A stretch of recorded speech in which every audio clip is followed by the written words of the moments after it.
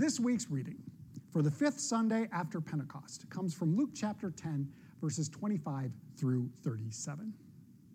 Just then, a lawyer stood up to test Jesus. "Teacher," he said, "what must I do to inherit eternal life?" Jesus said to him, "What is written in the law? What do you read there?" He answered, "You shall love the Lord your God with all your heart and with all your soul and with all your strength and with all your mind, and your neighbor as yourself." And he said to him, "You have given the right answer. Do this, and you will live." But wanting to justify himself, the lawyer asked Jesus, "And who is my neighbor?" Jesus replied, "A man was going down from Jerusalem to Jericho and fell into the hands of robbers who stripped him, beat him, and went away, leaving him half dead. Now by chance, a priest was going down that road, and when he saw him, he passed by on the other side. So likewise, a Levite, when he came to the place and saw him, passed by on the other side. But a Samaritan, while traveling, came near him. And when he saw him, he was moved with pity. He went to him, bandaged his wounds, having poured oil and wine on them. And then he put him on his own animal, brought him to an inn, and took care of him. The next day he took out 2 denarii, gave them to the innkeeper, and said, 'Take care of him, and when I come back, I will repay you whatever more you spend.' Which of these 3 do you think was a neighbor to the man who fell into the hands of robbers?" He said, "The one who showed him mercy." Jesus said to him, "Go and do likewise." The gospel of the Lord. Well, may the grace and peace of our triune God be yours today and forever. Amen. So, I mentioned earlier in the video, and you can see just by looking at me, I got quite the haircut. If any of you know me before, I probably look dramatically different. And here's the reason for it. This week here within my congregation has been Vacation Bible School. It's a great, great time. During the course of the last 4 days, ending just a little while ago as I'm recording this, we had about 30 students ranging up to about 6th grade. We had about a dozen more older students in junior high and high school who were here as helpers. We had 4 camp counselors who were all college age, not to mention a handful of adults who were here as volunteers. And this wonderful, wonderful program, this wonderful time, lots of fun, lots of high energy, lots of games, lots of different things to teach children about Jesus. That's the whole purpose of it. Now, one of the things that here in my congregation that we do every single year when this week goes on is a fundraiser that benefits some community organization. And this year, they did a really, really great job. It was one of the local humane societies, and they had a goal. Their goal was to raise $200 as this group. And as we looked at the totals of what they were raising yesterday, on Thursday, the second to last day, they had raised about $150. And so I made them a deal. It was, you might say I made a bet with them, or I gave them a challenge. I said, if you make $200 by the beginning of the opening time here on the last day, I will shave my head. Now the kids got really, really excited about it. And sure enough, not only did they make their $50, but they made about another $100 on top of that. And so I had to make good. I had told them that I would do it. They held up their end of the bargain. And so I had to stand up for what I did. I had to make good on this bet. And so as you're looking at this video, you can see my beard is gone and my hair is gone. Now, full disclosure, I was more than happy to make this arrangement, to take it up, to take it on, because I was due for a haircut anyway. And if you're familiar, if you know, I usually cut my hair pretty short, and in the summer, I cut it really short. And I'd always been wondering, what would I look like if I took the razor to it and went full bald? This was the time. This was the thing. And here's the great thing. My hair grows back so fast, in another week or two, it's going to look pretty normal anyway. So it was all good. I really wasn't out anything, and I was happy to do that. It added to the environment. It added to the excitement of the kids and the week, and it was well worth it. But that idea of taking on the bet, taking on taking it up and holding on to it, that's an idea that I think is present within our story today, at least on a very, very small scale. If you're familiar with where we've been, we've sort of talked about this in the video already. Jesus has been in this time of teaching and this time of leading and creating examples and showing his followers or his would-be followers, what does it mean to be a disciple? What does it mean to be a follower of Christ?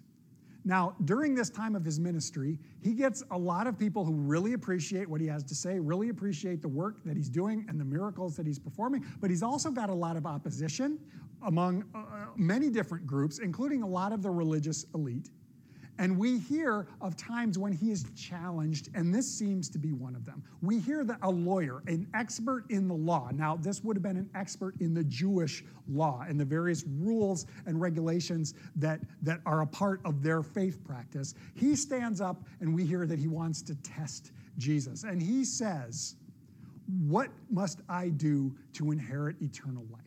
Now, this is a little bit of ambiguity. We don't necessarily have it in our English translation that I shared, but it's present within the original language that Jesus takes up the debate. It's subtle, but he seems to be up for this, and he's like, this might be good. And so he receives it. He takes it up. Sort of like me taking on this bet, this challenge with the kids. Jesus is willing to face and take on this challenge of understanding. And I appreciate the way he does it. He seems to be throwing a little bit of the test back to the lawyer who's the expert in law, and he says, well, what's in the law? How do you read it? How do you interpret it? Which I really, really appreciate. Jesus is showing us that we have the ability to understand and interpret that, which we also read, but he throws it back there. And the lawyer, well, he doesn't skip a beat. And he says something that I believe very, very much, that I think that the Ten Commandments, if you're familiar with the Ten Commandments, that they shake down to. That it's about the way that we encounter our relationship with God and the way we encounter our relationship with one another. And the man says, you shall love the Lord your God with all your heart and mind and soul and strength, and love your neighbor as yourself. And Jesus really seems impressed. Oftentimes, when Jesus gets into a debate or when he's asked a question or he's faced with some sort of challenge like this, he doesn't really give straight answers. He almost tends to ask another question back. But this time, he approves it. The guy says, love God with everything you are and love your neighbor as yourself. And Jesus says, yes, you have answered correctly. Do this and you will live. Well, that's an interesting thing right there, because Jesus does give the answer. He approves what the guy has said, but then he kind of throws another mystery back out there. You will live. Well, what does that mean? What does it mean to live? But the lawyer seems to be caught on the first part. You have answered correctly. Love God and love your neighbor. And now the lawyer appears to be looking for a loophole. Or if not a loophole, he seems to be looking for a boundary, or he seems to be looking for a structure, or he seems to be looking for a dedicated answer that we can put our finger on when he says, but who is my neighbor? I can't help but think that he's trying to create a limit to these are the ones that we are called to care for, and if you fall outside of that category, then we don't have to worry about it. Who is my neighbor? Now Jesus is faced with a concept that he needs to broaden their horizon. So he tells the story. He tells the parable that is commonly known as the Good Samaritan. Now this is arguably one of the best known parables not only within Christianity, not only within the understanding of being a Jesus follower, but perhaps even in our regular day-to-day life. I think we're familiar with the idea of a Good Samaritan. But he tells this story. A man was going from Jerusalem down to Jericho, which was notoriously a dangerous road. And as the man travels, robbers set in on him, and they strip all his clothes off, and they beat him up. They leave him half dead. They pretty much throw him in the ditch on the side of the road, and they run off, leaving him wounded and alone. And as the man is laying there, we hear a priest and then a Levite we have a priest who's a religious leader, and then a Levite who is kind of a dedicated religious associate as well. So within that culture, these would have both been religious leaders of one type or another. They both walk by and they see the man. You would think that they would be ones who would be like, oh, we need to have compassion on this guy, but they don't. They pass by on the other side. They just leave him there. And then we hear the Samaritan comes by. Now, this is where things get tricky. Between the Jewish culture and the Samaritan culture, even though they were related, there was a lot of animosity between them. Because of history, because of some religious practices, they were considered not to be completely devoid of one another, but they were related to one another. There was some common ancestry, but there was also a lot of animosity, and each side thinking the other side was wrong. And so as this Samaritan comes down, they would expect, his audience, his Jewish audience would expect the Samaritan is not going to be the right person because they don't even associate with each other. If the priest and the Levite went by on the other side, this guy is just going to walk right on by and not do anything. But we hear the Samaritan is the one who stops and helps. We hear that he's moved to pity. In fact, the original language says that he feels it in his guts. That maybe think of that idea. If you are ever so enamored by something, so affected by something, you can feel your guts churning or feel your stomach churning. That's the description that we have of how he is moved to pity for this man. And he helps him. He bandages his wounds. He places him on his donkey. He takes him to an inn, and he at his own cost, he cares for the man. And he instructs the innkeeper that if there are any more expenses as I come back, when my business is completed and I'm coming back again, I will repay you whatever. He is willing to care for him. And that is the story. And then Jesus asks the man, who is the one who was the neighbor? And the lawyer can't even bring himself to say a Samaritan because it's so foreign. It's just so against what he might ever think as being acceptable. And so he just says the one who showed him mercy. And now here's where Jesus was returning to discipleship, where he's returning to this is what it means to be a follower of Jesus, to be my follower, and to be active, to be part of the body of Christ in the world, which is what we need to pay attention to. He says, then you go and do likewise. Jesus uses parables to illustrate points. And it seems that it works because the lawyer understands what Jesus is trying to say, even if he might get a little tense about some of the details. Jesus has shown what he's trying to do. And so, as we often do when we encounter parables, we begin to ask the question, who are we? Where do we fall in this story, and how do we relate?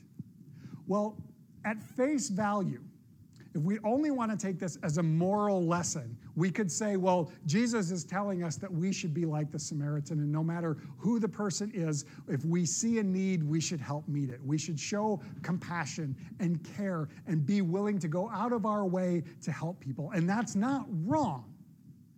But if we leave it at a moral lesson, I think we're missing some of what Jesus is talking about when we go all the way back to that question, what does it mean to live? What does it mean to have life abundant?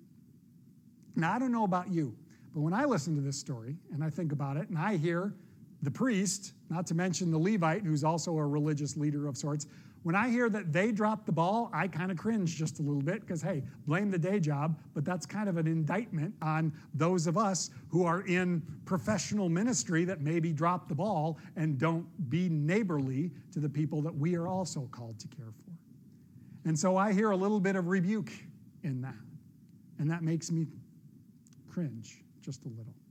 But what about you? How do you interpret it? How do you read it? Who do you relate to in this story? Are we those religious leaders who dropped the ball? Are we the Samaritan who is willing to go out of their way to offer help and compassion and care? In the past, when I've encountered this story, I've encouraged my audience to think, maybe do they relate with the man who is beaten and robbed and left wounded in the ditch? And I think there are times in our lives when we all fall into that category as well, because life can beat us down, and we are not perfect people. But as I thought about it more and more and more this week in advance of this message, I got to thinking about one other set of people that's in this story that I've never thought about before, and that is the robbers, the bandits, the ones who set in on the man and leave him wounded and left by the wayside. Now, I bring them up, and I'm aware of them because I'm thinking about the loopholes that the lawyer was trying to find in the first place. Who do I have to care for? If I can set rigid boundaries, if I can place it in something that's measurable, then I know who's in, who's out, who do I have to worry about, who do I not. And I can't help but think that we all fall in that category. Who am I really called to help?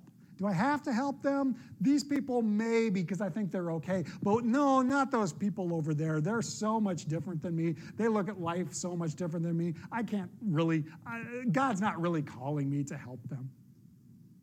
And I can't help but think that the church has done the same thing. When over the eons, when over our history, throughout our history, when we constantly try and draw those lines about who's acceptable, who's not, who's in, who's not, and yet over and over and over again, whenever we draw those lines and we condemn people because of it, I can't help but think that we are the robbers who are beating them down and leaving them wounded and alone at the side of the road.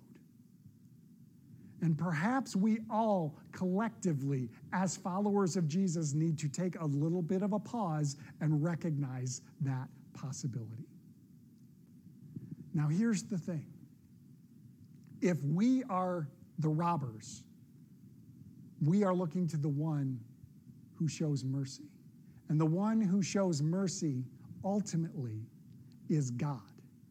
God forgives us for our shortcomings. God is willing to forgive us for the times when we have fallen short. And God also shows compassion on those who are wounded and left for dead, which is all of us. It might be self-inflicted, or it might be the result of someone else, but we are all left broken, wounded, left for dead. This is the effect of brokenness in our world, brokenness that's a part of us, and the sinful nature that we all have. But thanks be to God that whatever it is that Jesus was ultimately accomplishing through his life and his death and his resurrection, God has promised that we will not be left dying in that hole. There's a story that I always think of. Perhaps you've heard it, and I think it's applicable here. I think this is what God is reminding us all of. There's a man stuck in a hole, and he can't get out, no matter how hard he tries. And a pastor comes by, and the man hollers up at him, and he says, "Pastor, can you get me out of here?" And the pastor says, "I'll pray for you to get out." And he walks on by. And then a doctor walks by, and the man's in the hole, and he yells up, "Doc, I can't get out. Can you help me?" And the doctor says, "I'll write you a prescription. That'll get you out." Well, a lot of good that does. And he walks away too. But then a friend of the man comes by and he sees him in the hole. "Can you help me?" And what does he do? He jumps down in the hole next to him. And now the man in the hole says, "What are you doing?" Now we're both stuck in here, but his friend says, "Yeah, but you know what? I've been in this hole before, and I know the way out." Jesus, God in human form, is willing to jump in the hole next to us, the hole of woundedness, the hole of sin and brokenness, the hole that ultimately leads to death. And Jesus reminds us he has been through death, and he knows the way out of it. And he has given that to us as well. This is what it means to be a follower of Christ, to recognize our own brokenness and the brokenness that we exhibit that harms others, to recognize the truth about ourselves, but also to know that God loves each of us so much that God will not leave us in the midst of that, and that Christ has somehow overcome it. This is what it means to live, to be secure in the grace of God, and we are called to share that with one another. Amen.